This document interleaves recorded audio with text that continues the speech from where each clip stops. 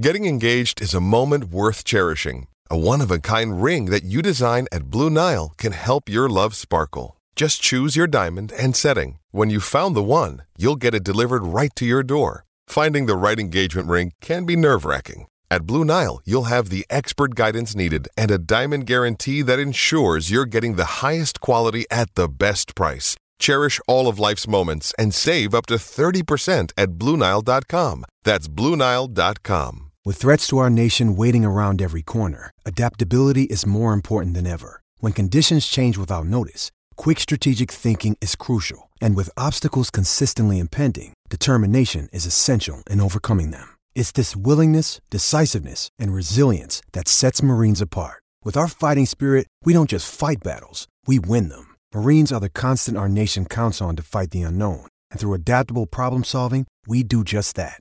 Learn more at marines.com. Does Monday at the office feel like a storm? Not with Microsoft Copilot. That feeling when Copilot gets everyone up to speed instantly? It's sunny again. When Copilot simplifies complex data so your teams can act, that sun's shining on a beach. And when Copilot uncovers hidden insights, you're on that beach with your people, and you find buried treasure. That's Microsoft Copilot. Learn more at Microsoft.com/AI for all. It's time to play like a Jet with your host, Scott Mason. Play like a Jet. What does that mean? Drops the throw, steps up, floats a bomb up the right seam, looking for Anderson. He's got it! They're not going to catch him. He's going to go the distance. Touchdown! Sam Darnold dials it up to Robbie Anderson.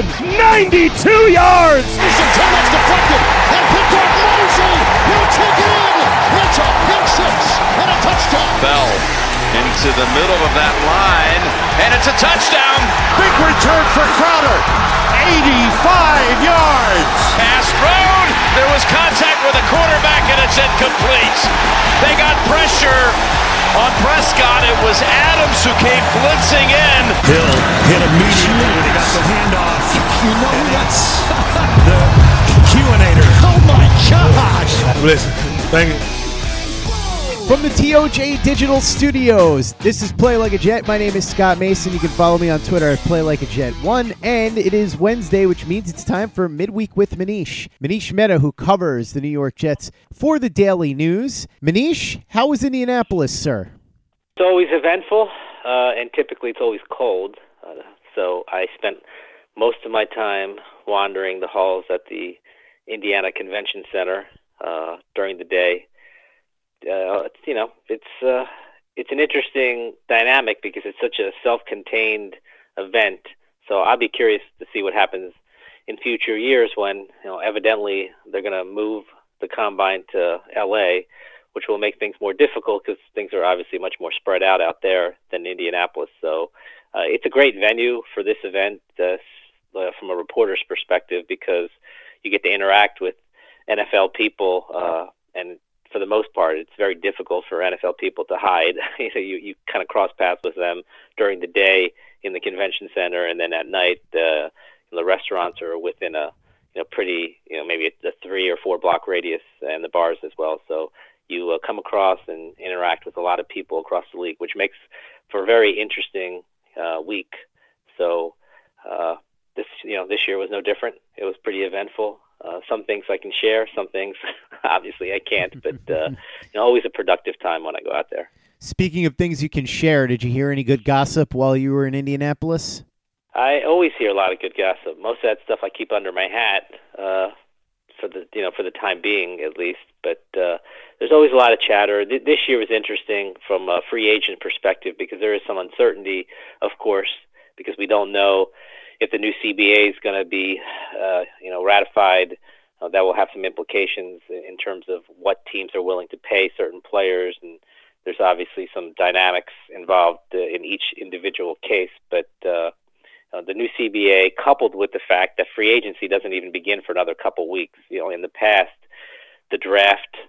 free agency and the combine were, right next to each other. It's almost like you came out of the combine and then you rolled right into free agency a few days later or a week later at most. So in those years, when you had agents and teams, quote unquote, tampering in Indianapolis, you got a much better handle of what teams were looking for, who they were looking for, what they were willing to pay free agents, and agents, frankly, left the combine having a pretty good idea of what teams were really interested in their client and for how much, as opposed to now, because free agency is so far out, relatively speaking, a couple weeks after the combine.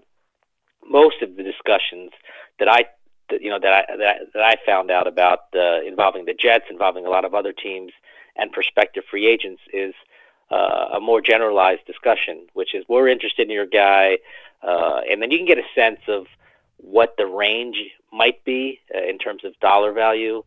So agents have a decent idea of who they believe is a real suitor and a guy that might be a suitor only if the price gets depressed for their client, but they don't have as firm of a handle as they would if free agency, for example, started this week. And obviously that tampering period doesn't start until March 16th, so we're still 2 weeks out from the 3-day tampering period, or the legal tampering period, I should say. So, that coupled with the uncertainty with the CBA makes it, a little bit more difficult to figure out, where these top flight free agents are going to end up, in the next couple of weeks. On the record, we did hear some stuff from both Joe Douglas and Adam Gase. What they have to say that was worth talking about? Well, I guess the headliners from the Joe Douglas discussion was that he will no longer initiate trade conversations involving Le'Veon Bell, which is great for discussion. I mean, we're talking about it now, but the reality is that I think they tried to go down that avenue already and have found out that it's not going to happen. Teams are not willing to absorb the $13.5 million that Le'Veon is due in 2020. The Jets don't see much sense in absorbing a lot of his salary to move him, and I agree with them on that end. So maybe it's semantics by saying that we're not going to initiate Le'Veon Bell discussions, but at least it's noteworthy in the sense that Douglas had not said anything close to that, frankly, prior to the Combine week. So it looks like Le'Veon Bell will be around for one more year, and I know, Scott, you and I have discussed his contract ad nauseum, and his guaranteed money does run out in 2020, after 2020. So I don't anticipate that he would be back with the Jets in 2021. I guess stranger things have happened, but he's owed a fair amount of money in 2021, but it's not guaranteed. So I would anticipate this being the final year, the second and final year for Le'Veon Bell with the Jets. And, my position at this point is if you're both Bell and Adam Gase, you really got to make the most of it. We've all discussed Adam Gase not wanting Bell and then not wanting Bell for the price that he ultimately got, but and then not deploying him properly. But none of that really matters if he's going to be on the team. You have to maximize his skill set, and hopefully for Bell's sake, for Gase's sake, and most importantly for the Jets' sake, that those two guys figure out the best way to use him, because he's still, in my mind, a very productive player. He might not be the player he was at his peak a few years ago in Pittsburgh, but that doesn't mean he can't help Gase. That doesn't mean he can't help Sam Darnold, and that certainly doesn't mean that he can't help the Jets. I think he can help all three of those, and it's up to Gase, frankly, and Le'Veon Bell to figure out how best to deploy him. So the next question is, are they going to have time this offseason to discuss all of those things? Because the voluntary offseason program is technically voluntary, right? They call it voluntary for a reason. And Bell did not participate consistently in that last year. I asked Gase in Indianapolis whether he had talked to Le'Veon specifically about what his participation would be in the voluntary program. He said that he did not. We'll find out if those conversations take place when they can in the coming months. But, do I think there's value in it? Yes, I do. Would I begrudge Le'Veon Bell again for staying away and training in Florida? I wouldn't. But, I think that, I think that it would behoove all parties if Le'Veon was in New Jersey a little bit more often than he had been a year ago in the offseason, just to lay the groundwork, make the head coach feel a little bit more comfortable, and hopefully that manifests itself when the season begins. But those are important questions that need to be answered over the next several weeks and months from the Le'Veon Bell perspective. The other headliner, Joe Douglas, also for the first time made it clear that he wants Jamal Adams to remain with the Jets for a very long time. The phrase he used was "Jet for life." The last time I heard that phrase was Darrelle Revis. That didn't necessarily turn out the way that everybody thought and hoped it would. But I think there's a lot of hoops that still need to be cleared before Jamal Adams becomes a Jet for the next 5 years, let alone a Jet for life. And his new contract is going to be a little bit more difficult than what I think people might think on the horizon. Because I don't think this is going to be on the horizon. I don't think this new deal is going to come together before free agency or the next couple of weeks, because the Jets, frankly, have leverage in the sense that they have Jamal Adams under contract for at least 2 more years, frankly, at least 3 more years if you include franchise tag options. That being said, I know, Scott, you and I have talked about Jamal being the best player on the team. I think something needs to get done, and I think if you're Jamal Adams, you do have to be careful. You don't want to take some kind of below-market deal. I think you really got to leverage your position as the best player on this team to the hilt. And if that means holding out, and I remember you and I talking about this late in the season. If that means holding out, then I would hold out. It's not personal. It's a business. And if he doesn't feel like he's getting the contract that he deserves, I think he should hold out. And one last thing, and I'll be writing about this at some point this week, there is a provision in the new CBA, I believe, as it was explained to me, that limits holdouts and limits players from wanting to hold out. I believe that the parameter is that if you are holding out within 30 days of the first game of the season, you will lose an accrued season, which is obviously a big deal for Jamal Adams. And frankly, I don't even know if he's aware of this provision. It's one of the many provisions that haven't necessarily been talked about in the new CBA. But if there is a new CBA for this season, it would, it would make it more difficult for players to hold out. And I think that's worth discussing in this Jamal Adams situation, because I do believe that he should hold out. However, technically, if he is still not participating in team activities, mandatory team activities within 30 days of the first game of the season, I believe that he can lose an accrued season. And that's something, I think that's, pretty substantial when it comes to this particular situation. Brian Winters will be an interesting discussion going forward, too, as Joe Douglas alluded to when he was talking about what to do with the veteran guard. And for the sake of continuity, they may want to try and hang on to him, because apparently continuity is a very important thing, Manish. That, to me, was one of the more interesting positions that Joe Douglas and more specifically Adam Gase. Like, continuity was something that Douglas talked about, saying that everybody wants continuity, and there's nothing wrong with saying that. That's true. I think when you're talking about trying to establish a foundation, you do want some continuity. I think Gase specifically was asked about why he believes year 2 will be different than year 1, and he cited continuity right away, which I thought was interesting, because I'm not exactly sure how much continuity there will actually be. Now, there's continuity in the program, and there is value in that. And in Adam Gase's program as an offense, in Greg Williams' program, for the defense. But when you're looking at how much turnover there'll actually be among the starters, I think this continuity angle is a little bit overblown, because you've got 22 starters on offense and defense. You throw in the punter, the kicker, and the long snapper. So you're talking about 25 starters in essence. And just going through my mind real quick, I counted, I think, 9, maybe 10 new starters out of that group of 25. So we're essentially talking about a 40% turnover among the starters, let alone the rest of the roster. But when you're talking about roughly a 40% turnover among your starters, how much continuity do you actually have? Because you've got all these new pieces in place, and you're certainly going to have a lot of new pieces in place on the offensive line. Now, Joe Douglas said if it comes to having 5 new starters, then so be it. That's not desirable. And ultimately, I don't think that's going to happen. I don't think they're going to have 5 new starters. They want to bring back Alex Lewis at left guard. They have Jonathan Harrison under contract at center. That doesn't necessarily mean he's going to be the starting center, but they have him under contract right now. We'll see if they bring back Kelvin Beachum at left tackle, which I think is fascinating because when you look at the left tackle free agent market, it stinks. There's not much there at all. And frankly, I still believe that Beachum played fairly well. For as poor as the line played as a group, I do believe that Beachum played fairly well. And I think you can get him at an affordable rate. I'm not saying at a cheap rate, but you don't have to pay $18 million to retain him. You can get him at a relatively reasonable rate, I believe.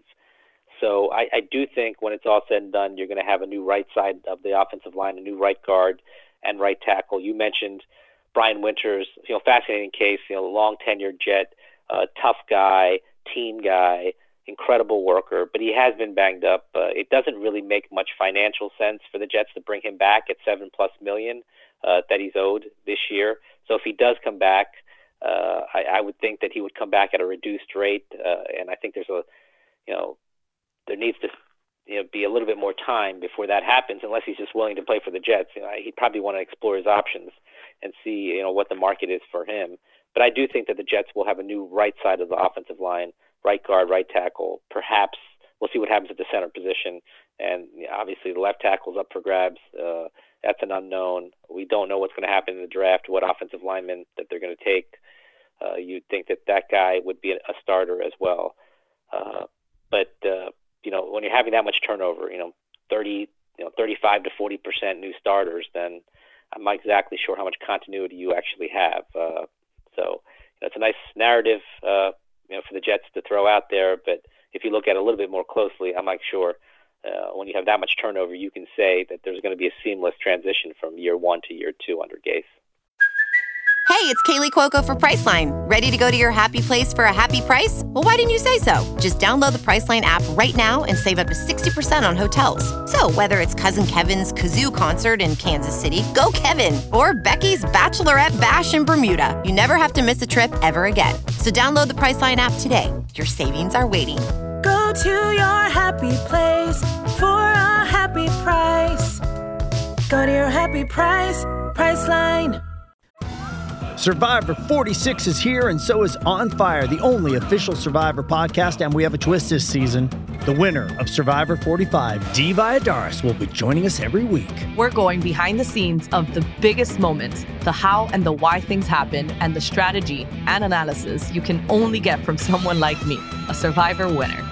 Listen to On Fire, the official Survivor podcast, wherever you get your podcasts. Play like a Jet. Play like a Jet. Odds are that the new left tackle, if it's not Beachum, will be somebody they pick in the draft, as you just talked about. And some of the players that worked out at the Combine in Indianapolis really helped their stock and could be the guy that the Jets get at number 11 if they make it there. Tristan Wirfs, Mekhi Becton, two of the examples of guys who had incredible workouts.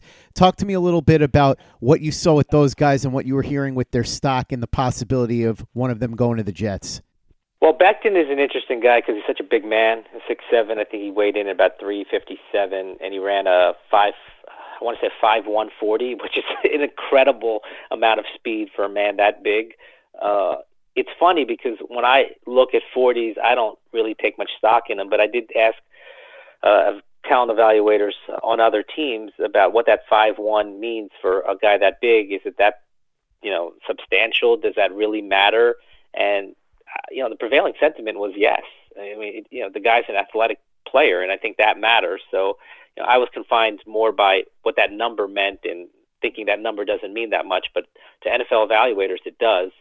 Tristan Wirfs he was off the charts. He might even have been more impressive than Becton because not only did he run a fast 40, he ran a 4.86 at 320 pounds. So he's 37, 40, 35 to 40 pounds lighter, but still at 320 running a 4.86 40 plus all of the other agility drills were so impressive. He set combine records for linemen with his vertical leap, which I don't remember off the top of my head, and his broad jump. So the vertical and the broad were combine records for offensive linemen. He ran an incredibly fast 40 as well. He's a guy who some people believed would be a guard as opposed to a right tackle. And I think he's going to settle on the right side if he is a tackle. And, based on at least the athletic profile that we saw over the past week, I think he is going to be a tackle.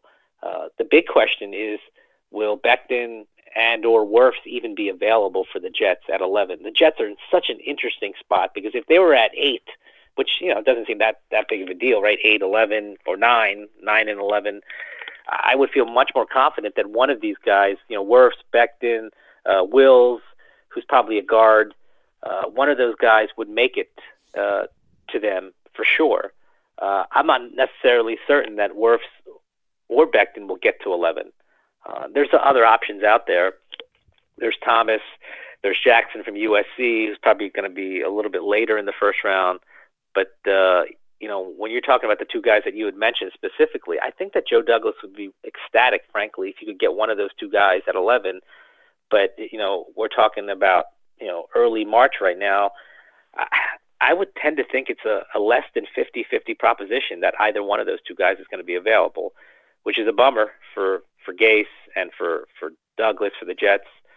But, this is a quality offensive line group. So if they don't get one of those two guys, other guys will be available. But then the question you have to ask yourself if you're Joe Douglas is, do you want to take one of those other offensive linemen that you might have, ranked, 5, 6, somewhere in that area?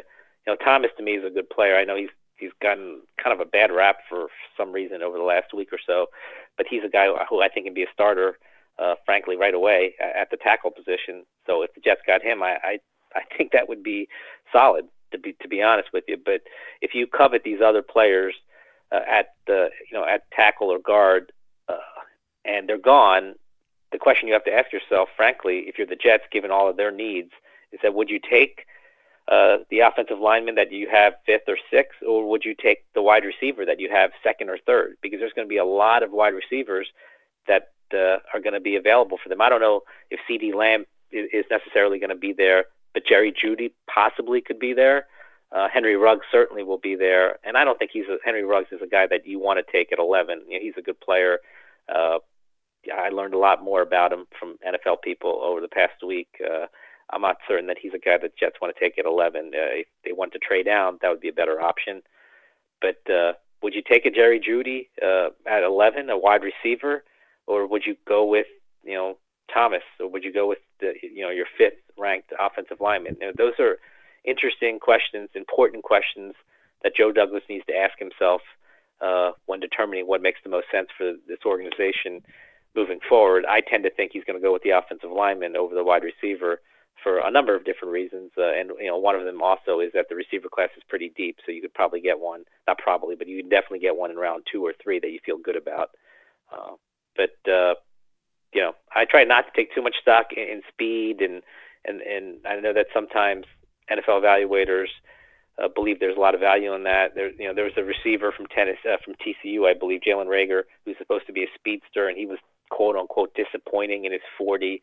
And I actually remember talking to someone last week when they were showing the replay of that particular 40 on the TV at one of the bars, and this is like a highly respected NFL talent evaluator, and I asked if that disappointing 40 time for this so-called fast receiver will impact his decision, and he laughed and said not at all. Like, he watches the game tape, and this particular player is exceedingly fast on the tape with pads and a helmet on, and the fact that he didn't necessarily run as fast as what some people thought isn't going to dissuade him or knock him down on their particular draft board.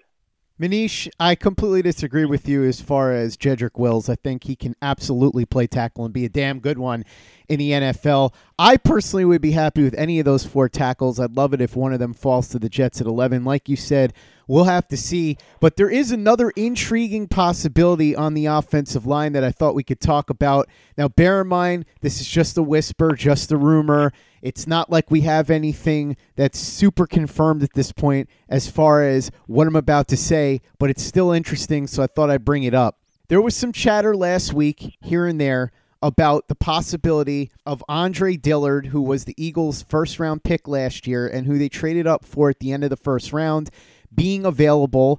And then the whispers got a little louder and a little louder and a little louder. And then finally, yesterday, during the Mike Missanelli show on 97.5 The Fanatic and NBC Sports Philadelphia, Tim McManus, who covers the Eagles for NBC Sports, was on, and he talked about the fact that he heard whispers at the Combine that the Eagles would potentially be willing to deal Andre Dillard in a deal that would get rid of the contract of Alshon Jeffrey, who is due to make, I believe, somewhere in the neighborhood of $30 to $35 million over the next 2 years. There's a variety of reasons that they'd be wanting to get rid of Alshon Jeffrey. The first is that they're looking to go after Byron Jones in free agency. They know they desperately need to upgrade a corner. It was one of their weakest spots. They figure if they can get Byron Jones in free agency and then come back with their first-round pick and get a wide receiver, that would really significantly upgrade their two weakest positions on the field. And remember, this is an Eagles team that theoretically is a Super Bowl contender if they can shore up some weaknesses, so that could be big for them. Also, there's the fact that Alshon Jeffrey apparently does not get along with the coaching staff and really had a big problem with Deshaun Jackson. In addition, he was leaking stuff to the press apparently, so there's no love lost there with Alshon Jeffrey in Philly, and they desperately want to get rid of him.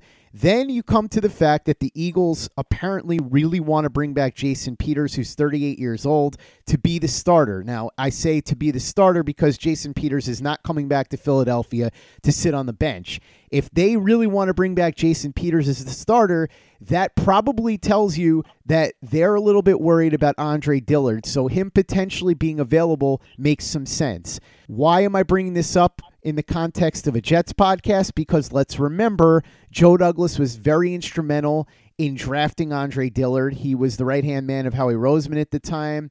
He was somebody that really liked Andre Dillard, supposedly pushed to trade up for him when it became possible for them to get him within reason. Then on top of that, you look at Alshon Jeffrey, and here's the guy that was personally recruited to the Eagles from the Bears by Joe Douglas. They had worked together when Joe Douglas had his stopover with the Bears. And Adam Gase is somebody who everybody knows has a good relationship with Jeffrey. Jeffrey in the past has spoken out in favor of Adam Gase. So you figure that if anybody would be a good fit for him, it would be the Jets because he gets along very well with Joe Douglas and he's a fit in the Adam Gase offense. Now, we all know the deal with Alshon Jeffrey. Really good receiver, but has had a lot of trouble staying healthy. He's 30 years old. And the big reason the Eagles want to get rid of him on top of all the other stuff that I was talking about is the $35 million that he's owed over the next 2 years. But the question becomes here, if this is true, and the Eagles are willing to attach Andre Dillard to a deal to get rid of Alshon Jeffrey, what would the price tag be, and would it be worth it for the Jets? Because the downside here is if the Eagles are willing to give up on Andre Dillard, who last year they invested fairly heavily in this quickly, there could be something wrong there. Obviously, you don't give up on such a promising young tackle if there isn't a problem. But if you're Joe Douglas and you have your evaluation from a year ago and you still believe in it, he's only 24 years old and he's got 4 years left on his rookie deal. So there's that part of it. What would the cost be also? That's another question. I was thinking that it could be something in the range of Alshon Jeffrey and Andre Dillard in exchange for moving up from 21 to 11. It could also be, let's say, the Giants' third-round pick that the team got for Leonard Williams. There's a lot of ways that you could go with this. Again, Manish, this is just a whisper right now, but it's being talked about by people with actual credibility as something that's not out of the realm of possibility. I'm not saying it's going to happen, but if you connect the dots here, the fact that they want to bring back Peters, the fact that they desperately want to get Byron Jones, the fact that you have Alshon Jeffrey, who they really want to get rid of so badly, and Alshon Jeffrey with his ties to both Gase and Douglas, think about this for a second, and it could make some sense. Wow, that's a lot to unpack. Let's start with Alshon Jeffrey. Alshon Jeffrey cannot play anymore. He's 30 years old. I don't know if he's about to turn 31 or if he just turned 30. Regardless, he's a 30-something-year-old wide receiver. And at this point, I wouldn't even classify him as a wide receiver. He played like a tight end. He is not particularly fast anymore. Not that he was really fast, before, but he's coming off a Liz Frank injury that he suffered in December. Is he even going to play, or are the Jets just willing to take along his salary? Now, the Eagles, if they had their druthers, they would have cut him yesterday, but they can't, because if they cut him, there's a $26 million dead cap hit on their 2020 cap. He's scheduled to make almost $12 million in cash, which is a ridiculous amount of money for the lack of production that you'll get from him. He's essentially a glorified tight end. The Jets have tight ends. They have tight ends, 2 tight ends, in fact, that they feel pretty confident in. So he would not add much value at all as a receiver for the Adam Gase. Look, I know Adam Gase had a prior relationship with him. That's when Alshon Jeffrey was a much younger man. I guess it's 2020. It's not 2016. I don't even know when those guys interacted in Chicago, whenever it was. So I don't think that from a football standpoint, for one, that Alshon Jeffrey offers anything. He offers nothing, in fact. He's coming off, again, a Liz Frank injury, not a hamstring pull or an ankle sprain. He's an old player who wasn't productive, coming off a massive injury. He was also a cancer in the Eagles locker room. He's a guy who, behind or through back channels, really said a lot of disparaging things about Carson Wentz.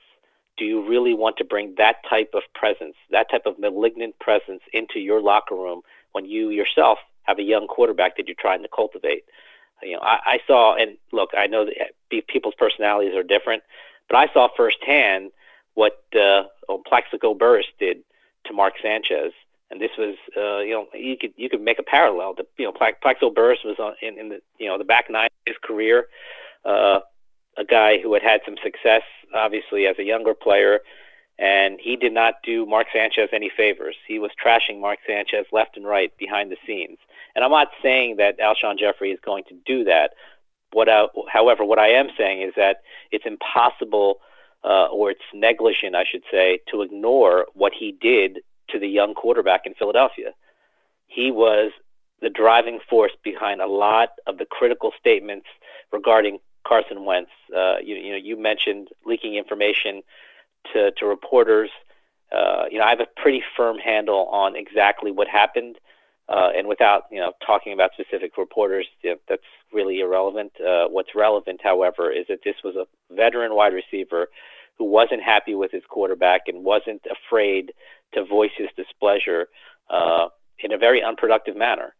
So when you're talking about an aging wide receiver coming off a severe injury, making a ridiculous amount of money that he clearly should not be making given his lack of production, and the off the field stuff in terms of trashing the young quarterback, I don't know why you would want that presence in the building. I don't care that he had crossed paths with Joe Douglas or Adam Gase, or that Adam Gase may have liked him 5 years ago. What matters now is how are you going to improve this offense and bring aboard pieces to help Sam Darnold grow. And I honestly can't think of a player for Darnold that would be worse than Alshon Jeffrey because of all the factors, whether it's money, lack of production, not being a team guy. He is a malignant presence. So he was a malignant presence in Philadelphia. There's a reason why they are desperate to get rid of him.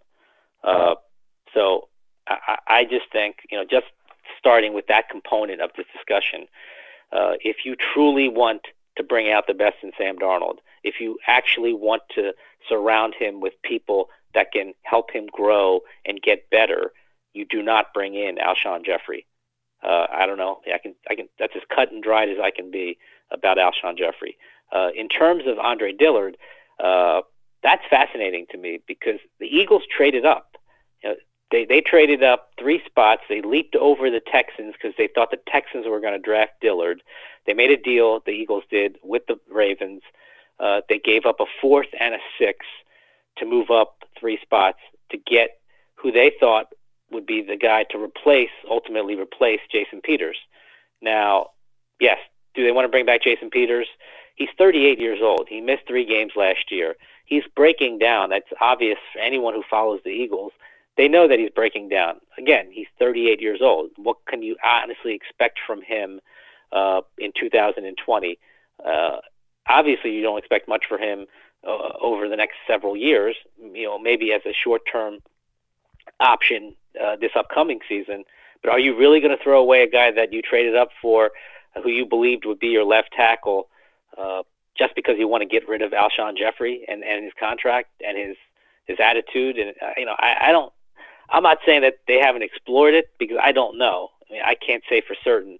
I just think on the surface it's very odd to give up on a left tackle in less than a year because you want to get rid of Alshon Jeffrey. That doesn't make any sense to me, because again, Jason Peters is not going to be around in all likelihood in 2021. You don't even know how much he's going to get from him in 2020. And did the Eagles, did they sour on Andre Dillard that much? The same guy that they traded up for, the same guy that they traded 2 other picks for in less than a year? I don't buy it. I mean, frankly, I don't buy it. Maybe if the deal and the offer is ridiculous, then I suppose if they get an offer they can't refuse, they won't refuse it. But what is that offer? Scott, you mentioned maybe the Jets can use that Leonard Williams pick. Maybe they can swap first-round picks, move down 10 spots, from 11 to 21. I guess there's a number of different paths that you can take. But if I'm the Eagles and I invested a first-round pick in this guy and I traded a couple picks, I kind of want more than just moving up 10 spots in this year's draft. And, maybe Howie Roseman feels differently. But I don't know if that's the cost. I think the cost would have to be a first-round pick. Unfortunately for the Eagles, I don't believe the Jets are going to part ways with their number 11 pick for Andre Dillard and Alshon Jeffrey's contract. So it'll be fascinating if he gets moved. I'm not saying it can't happen, because Howie Roseman has done some really aggressive and sometimes unorthodox moves that have worked out. Sometimes they don't work out, but he's not afraid to at least explore the possibility. So that's perhaps where the Eagles are right now. But I don't think Jet fans frankly care about that. I think they're more concerned about, does this make the most sense for them? So from a Jet perspective, how would you feel about having Andre Dillard as your right or left tackle in 2020, the number 21 pick in which you could draft another offensive lineman? Maybe there's a corner you like. Maybe there's a wide receiver you like. So you got Dillard, the number 21 pick, and Alshon Jeffrey on the books for one more year. And then you can cut him because his guaranteed money runs out. On the surface, I guess that's fine, right? And people would say, hey, you can get Dillard and a wide receiver, for example, whoever that may be. I don't know. Maybe I'm in the minority here, but if the whole goal is to bring out the best in Darnold, and you're bringing in this guy who's got a ridiculous amount of baggage, and frankly, based on what I know, like him just coming from a team after he trashed the quarterback behind the scenes, do you really want that guy next to Sam Darnold? And I mean, I don't run the Jets, but if I were running the Jets, I wouldn't want Alshon Jeffrey anywhere near Sam Darnold.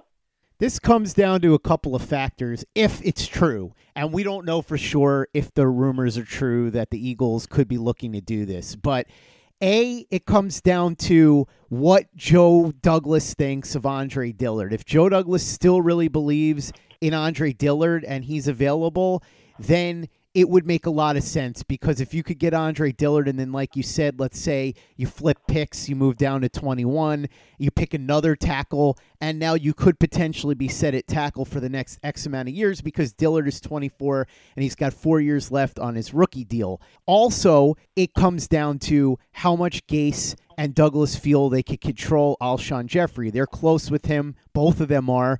Douglas, as I said, personally recruited Alshon Jeffrey to Philadelphia, so there's a relationship there. If they feel like they could bring him in and he would be all right for a year and then they can move on, then it's fine, because on the field, he's pretty much irrelevant. Anything they would get out of him would be a bonus. They would only be taking him because they would be getting Andre Dillard. That would be the price they would have to pay for that deal. So it's something to think about. I agree with you. I think it would be kind of crazy for the Eagles to do something like this, but like I said, with all these whispers and the fact fact that it looks like the Eagles are looking to bring back Peters, and everything you said about Peters is true.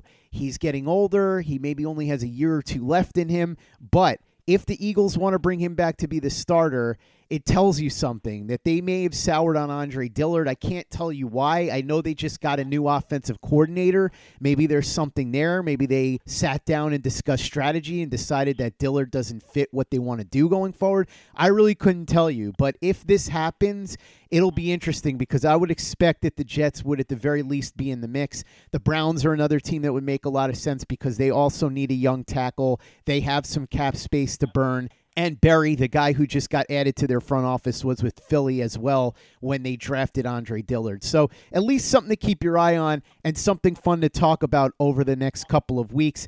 But while we're on the subject of offensive linemen, big reports over the weekend about Jack Conklin, the tackle from the Tennessee Titans, who's going to be a free agent. First, PFT saying that there was a team that believes that Jack Conklin is going to the Jets or that they were told that. Then another report coming out from Adam Schefter saying that it is not expected that Jack Conklin will sign with the Jets. I read this as Drew Rosenhaus, who is Jack Conklin's agent, coming out and making sure that other teams know that it's not some sort of done deal because he doesn't want to cut off any kind of leverage. I'm not so sure that the Jets are going to get Conklin. I would assume that they're going to at least dip their toe in the water and inquire. I think it's going to be an open bidding with a lot of other teams, but the way I read it was Drew Rosenhaus did not want other teams thinking that they can't be bidding on his client. Yeah, I think it makes no sense to cut off potential suitors. Now, what I will say is that the Jets expressed interest in Conklin back at the Senior Bowl, so they obviously also reiterated that during the Combine, but they made it known that they were interested. Prior to that, the level of interest, however, that's the real question. They obviously have interest in him. He's a good player. I think we could have a really lively discussion about how good of a player he is. I'm not saying that he's terrible because that's unfair, but I'm certainly not saying that he's an all-pro. Now, he had a really good first season in the league, and when I talked to GMs and executives, not coaches, but GMs and executives about how they felt about Conklin, frankly, I got a lot of critical remarks. Some guys didn't believe that Conklin was necessarily worth anything close to what he's going to get, which doesn't really matter because that's what free agency is, right? It's supply and demand. So he's going to command something like $17 million a year. Is he a $17 million a year right tackle? I don't believe he is, based on the information that I got. Now, would he be an upgrade for the Jets? Obviously he would, because the right tackle position was exceedingly weak for them this past season. I don't know if the Jets are going to get him because I do think that bidding will get really high. Maybe they value him more than what some of these decision makers on other teams said to me. Ultimately, all that matters is how Joe Douglas feels about Jack Conklin as a player. I'm just telling you that the feedback that I got in Indianapolis is that he's okay. He's a good player, I guess, but he's not some kind of elixir. He's not some kind of slam dunk superstar player that you're getting on the right side. I know that sometimes during free agency, because of supply and demand, certain players kind of get elevated, and there's this perception among fans that, well, we got to get this guy. This guy's going to solve all our problems. When the truth is that some of the lesser known guys, the guys who you might not even have known about, will be better fits for the Jets. I'm not saying that Conklin wouldn't be a good fit. What I am saying is that, I asked people for honest evaluations about him in Indianapolis, and I got lukewarm feedback, some positive feedback, but I didn't get any feedback like, you have to get him, like you, meaning the Jets, have to get him. Like they can't survive if they don't get this stud right tackle. Because I don't think he's a stud right tackle. That doesn't mean that I don't think he can help the team, and that doesn't mean that I don't believe he's an upgrade from what they had. That just means that you're going to have to severely overpay for a decent player. And I don't know how Joe Douglas feels about that. His driving mission, of course, is to improve the line for Darnold and for Adam Gase. But is Jack Conklin going to be worth the money he's ultimately going to get? Probably not. And, I just have a sneaking suspicion that a year from now, the team that signs Jack Conklin is going to feel very similarly to the way that the Giants feel about signing Nate Solder a year after giving him the big money. And I know it's a little bit different because Solder's an older player, Conklin's not an older player, but just in terms of quality of player versus amount of money given to an offensive lineman, I don't think that it's worth the money. But again, the Jets are desperate, and sometimes desperation will cause teams to overpay. But I think if you evaluate the tape, I had one person tell me that Conklin had like 4 good games this past year, and that's only one person's opinion. And I can't honestly tell you if that person's right or not because I didn't go through the Jack Conklin tape in 2019. I didn't do that. I just tried to canvass, what is the general sentiment about this player? Is he a great player? Is he a good player? Is he an average player? Is he a below average player? Or is he a poor player? And he's not poor. He's not below average. I think he's above average. I think he's a good player based on what people have told me. And that's a big question that Joe Douglas needs to ask. Is it worth paying that kind of money for Jack Conklin, or is it worth spreading that money out to other players along the offensive line? Because there are other players on the offensive line that aren't household names, frankly, that the Jets like, that they believe would be a good fit. Versatile players, smart players, productive players that, frankly, Jet fans probably never heard of 6 months ago. So I just think when free agency rolls around, if they don't get Jack Conklin, if they don't get Joe Thuney, who's another guy on the offensive line marquee in free agency, if they get lesser guys, that doesn't mean that the Jets didn't make the right decision. And if they get Jack Conklin, that doesn't mean that they made the right decision either. That's why I think it's really fascinating. I know that we didn't talk about this, Scott, but I'd asked Douglas and Gase in Indianapolis, how do you know what the right offensive linemen are? Because you can get the guys at the top of the free agent list at tackle, at guard, perhaps at center. And that doesn't mean that if you sign all those guys, you're going to have a good offensive line. You could sign guys who are, when you look at these lists, they're 6th at their position or 7th at their position, but maybe they're better fit and maybe they work better together. And that's a big unknown for Gase specifically because he doesn't know what the best 5 offensive linemen are going to be until he gets those guys working together. It doesn't matter how much money you spend. It doesn't matter who's believed to be the best tackle or the best guard on the market. You've got to find the 5 guys that will work best together, but work best, as a unit.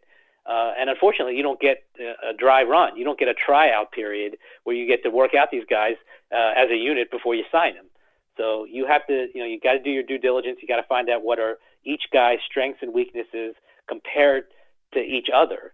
And it's a very difficult thing to do. That's why I think it's an arduous task that Douglas and Gase have in the coming weeks.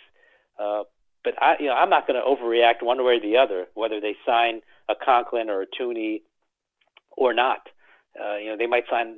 There's a guy that I know that they love that isn't a household name, and if they bring that guy aboard, maybe he doesn't necessarily move the needle, among the fan base, but maybe he's the right fit. And we're not going to find that out for months when this until all 5 new guys, combination of old and new, I should say, start working together.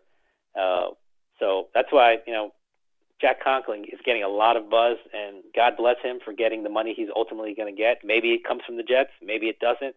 I'd be lying to you if I said that I knew, because I don't know.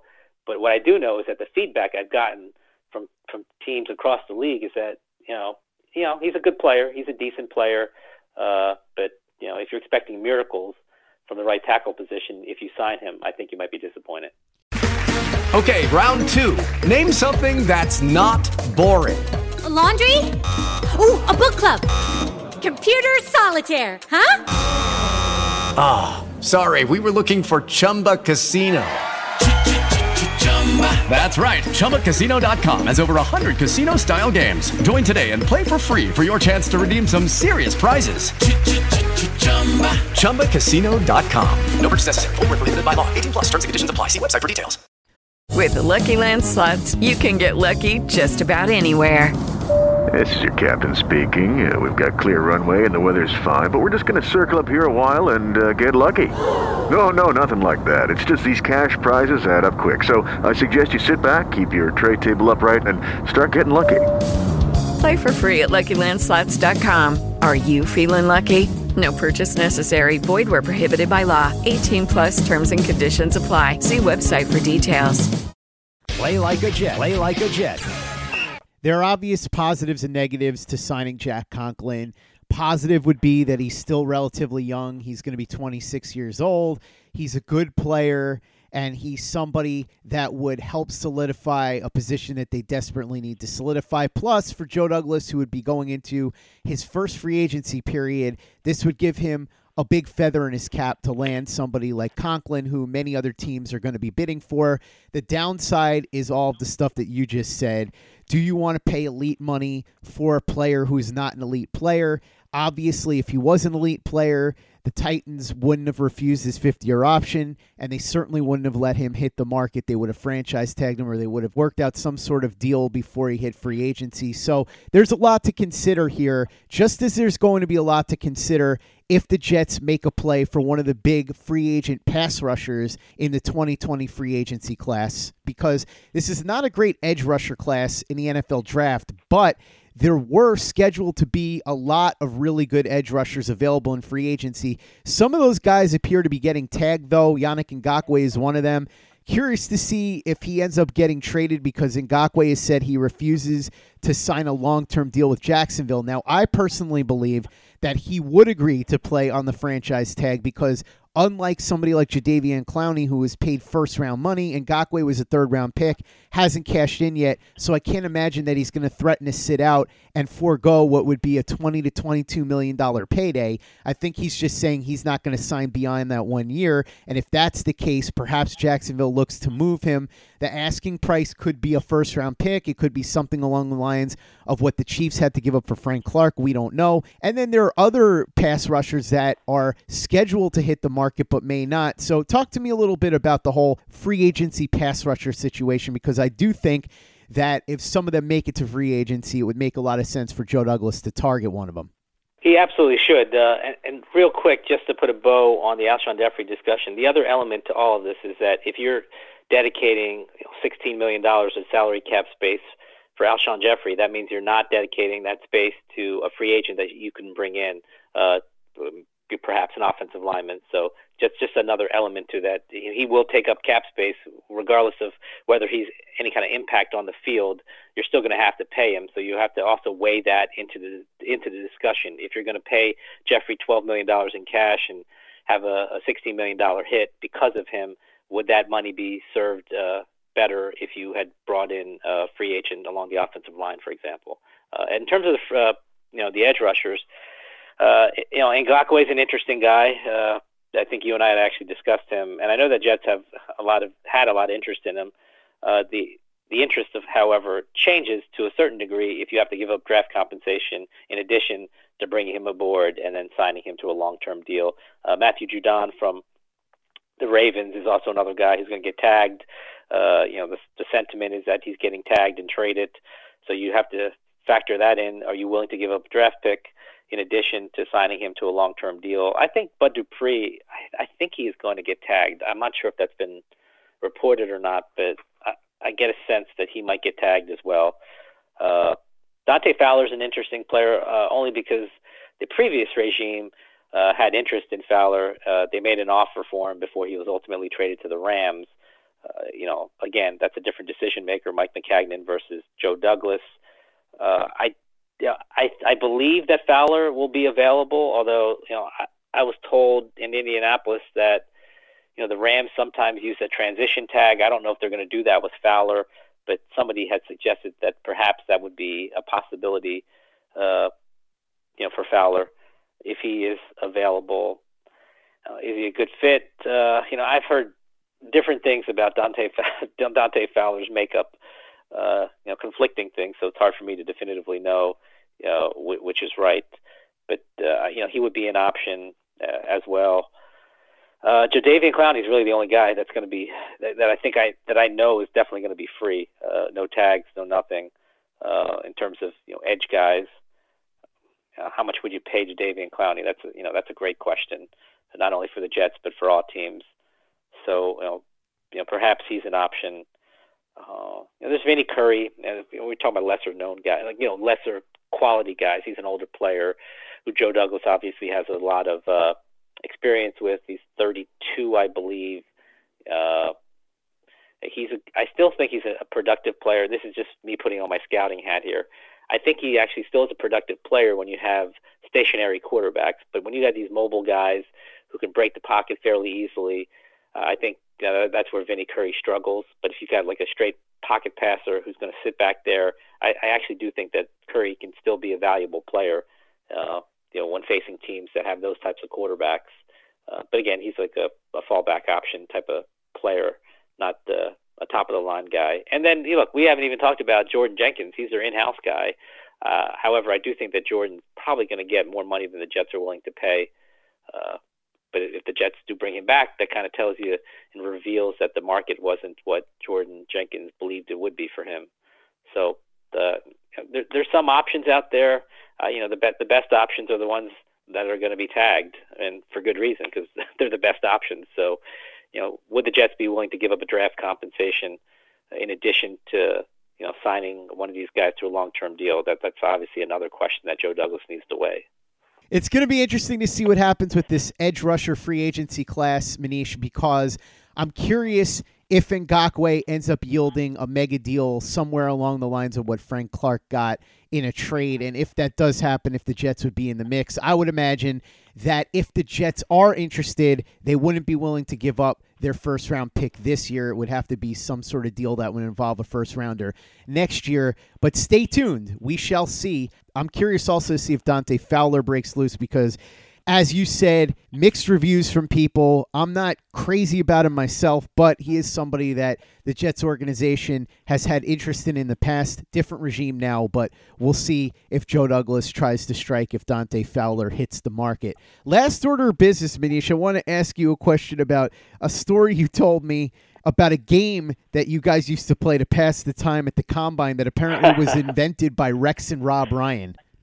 Yeah, this is actually probably my favorite moment of the week. Look, so there's a lot of boring things that happen at the Combine, and just based on talking to general managers, front office guys, coaches who have to sit through the 40 or sit through the broad jump and the vertical, sitting there as a coach and watching the bench press is so ridiculously inefficient. You're going to find out, right? How many times a guy lifted. You don't actually have to be there.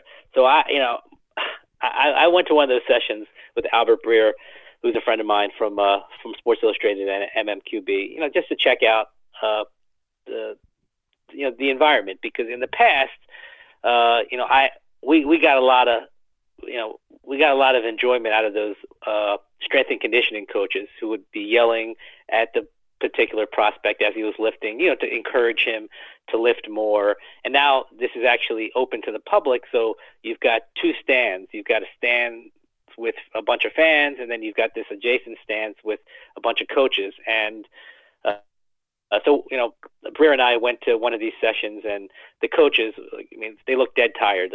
For obvious reasons, and they looked completely disinterested in doing this. So I had been told of a story that Rex and Rob Ryan had played through the years, just to kind of bring some juice, because again, the coaches are kind of bored out of their mind, and it would essentially be that a prospect would walk up, say his name in college, and then Rex or Rob would kind of size up the particular prospect from the stands, and they would purposely sit across from each other.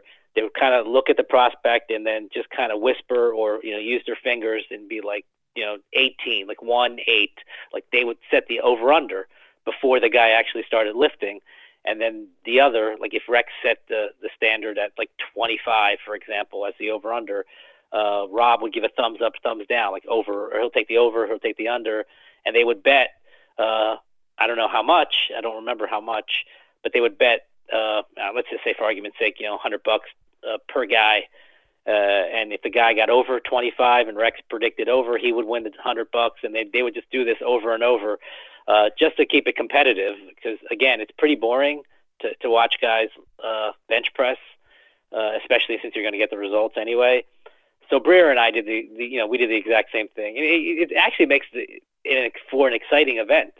I'll set the over under at 17, for example. And if the guy's struggling at 16, you're kind of hoping he can squeeze out 2 more if you got the over.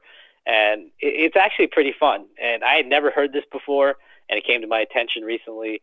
And I think that the coaches should probably enact that again. It obviously went away after both of those guys weren't in the league. And but for years, apparently it was a big deal among the coaches. They would play this game that Rex and Rob created. And again, it's a very boring event, and it's just something to keep yourself occupied. And I know that Breer and I had a good time. It was probably like 20 minutes of this, and in full disclosure, he kicked my ass.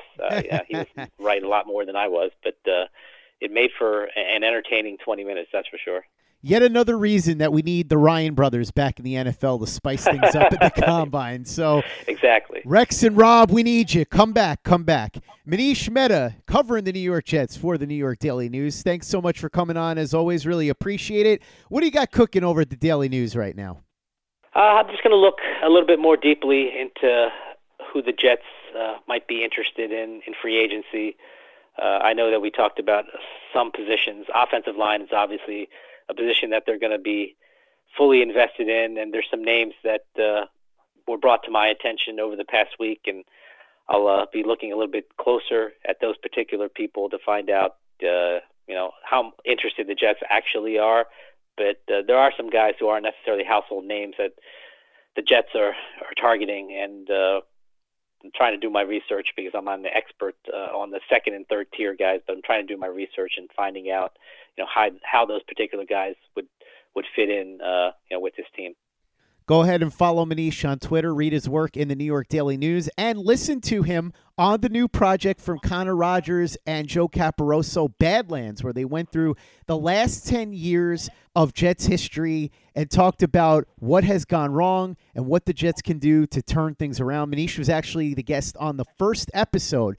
So if you haven't subscribed yet, go over to Podbean, or you can find all the subscription information at Jay Caporoso and at Connor J. Rogers on Twitter. If you haven't given us a 5-star review on iTunes yet, if you could do that for us, we'd really appreciate it. It's an easy way to help out the show if you like what we're doing. Doesn't cost you any money, doesn't take you much time, but it goes a long way to help us out, so we'd be quite grateful. And for the latest and greatest in New York Jets podcasts, you know where to go. That's Turn on the Jets Digital and turnonthejets.com. Judy was boring. Hello. Then Judy discovered ChumbaCasino.com. It's my little escape. Now Judy's the life of the party. Oh, baby, mama's bringing home the bacon. Whoa, take it easy, Judy. The Chumba life is for everybody. So go to ChumbaCasino.com and play over 100 casino-style games. Join today and play for free for your chance to redeem some serious prizes. ChumbaCasino.com. No purchase necessary. Void where prohibited by law. 18+ terms and conditions apply. See website for details. With Lucky Land Slots, you can get lucky just about anywhere. Dearly beloved, we are gathered here today to... Has anyone seen the bride and groom? Sorry, we're here. We were getting lucky in the limo and we lost track of time. No, Lucky Land Casino, with cash prizes that add up quicker than a guest registry. In that case, I pronounce you lucky. Play for free at LuckyLandSlots.com. Daily bonuses are waiting. No purchase necessary. Void where prohibited by law. 18+. Terms and conditions apply. See website for details. Lucky Land Casino, asking people, what's the weirdest place you've gotten lucky? Lucky? In line at the deli, I guess? Aha, in my dentist's office. More than once, actually. Do I have to say? Yes, you do. In the car before my kids' PTA meeting. Really? Yes. Excuse me, what's the weirdest place you've gotten lucky? I never win and tell. Well, there you have it. You can get lucky anywhere, playing at LuckyLandSlots.com. Play for free right now. Are you feeling lucky? No purchase necessary. Void where prohibited by law. 18+. Terms and conditions apply. See website for details. Hello, it is Ryan, and we could all use an extra bright spot in our day, couldn't we? Just to make up for things like sitting in traffic, doing the dishes, counting your steps, you know, all the mundane stuff. That is why I'm such a big fan of Chumba Casino. Chumba Casino has all your favorite social casino-style games that you can play for free anytime, anywhere with daily bonuses. That should brighten your day a little. Actually, a lot. So sign up now at ChumbaCasino.com. That's ChumbaCasino.com. No purchase necessary. VGW Group. Void where prohibited by law. See terms and conditions. 18+. It is Ryan here, and I have a question for you. What do you do when you win? Like, are you a fist pumper, a woohooer, a hand clapper, a high fiver? I kind of like the high five, but if you want to hone in on those winning moves, check out Chumba Casino. At ChumbaCasino.com, choose from hundreds of social casino-style games for your chance to redeem serious cash prizes. There are new game releases weekly, plus free daily bonuses, so don't wait. Start having the most fun ever at ChumbaCasino.com. No purchase necessary. VGW Group. Void where prohibited by law. See terms and conditions. 18+.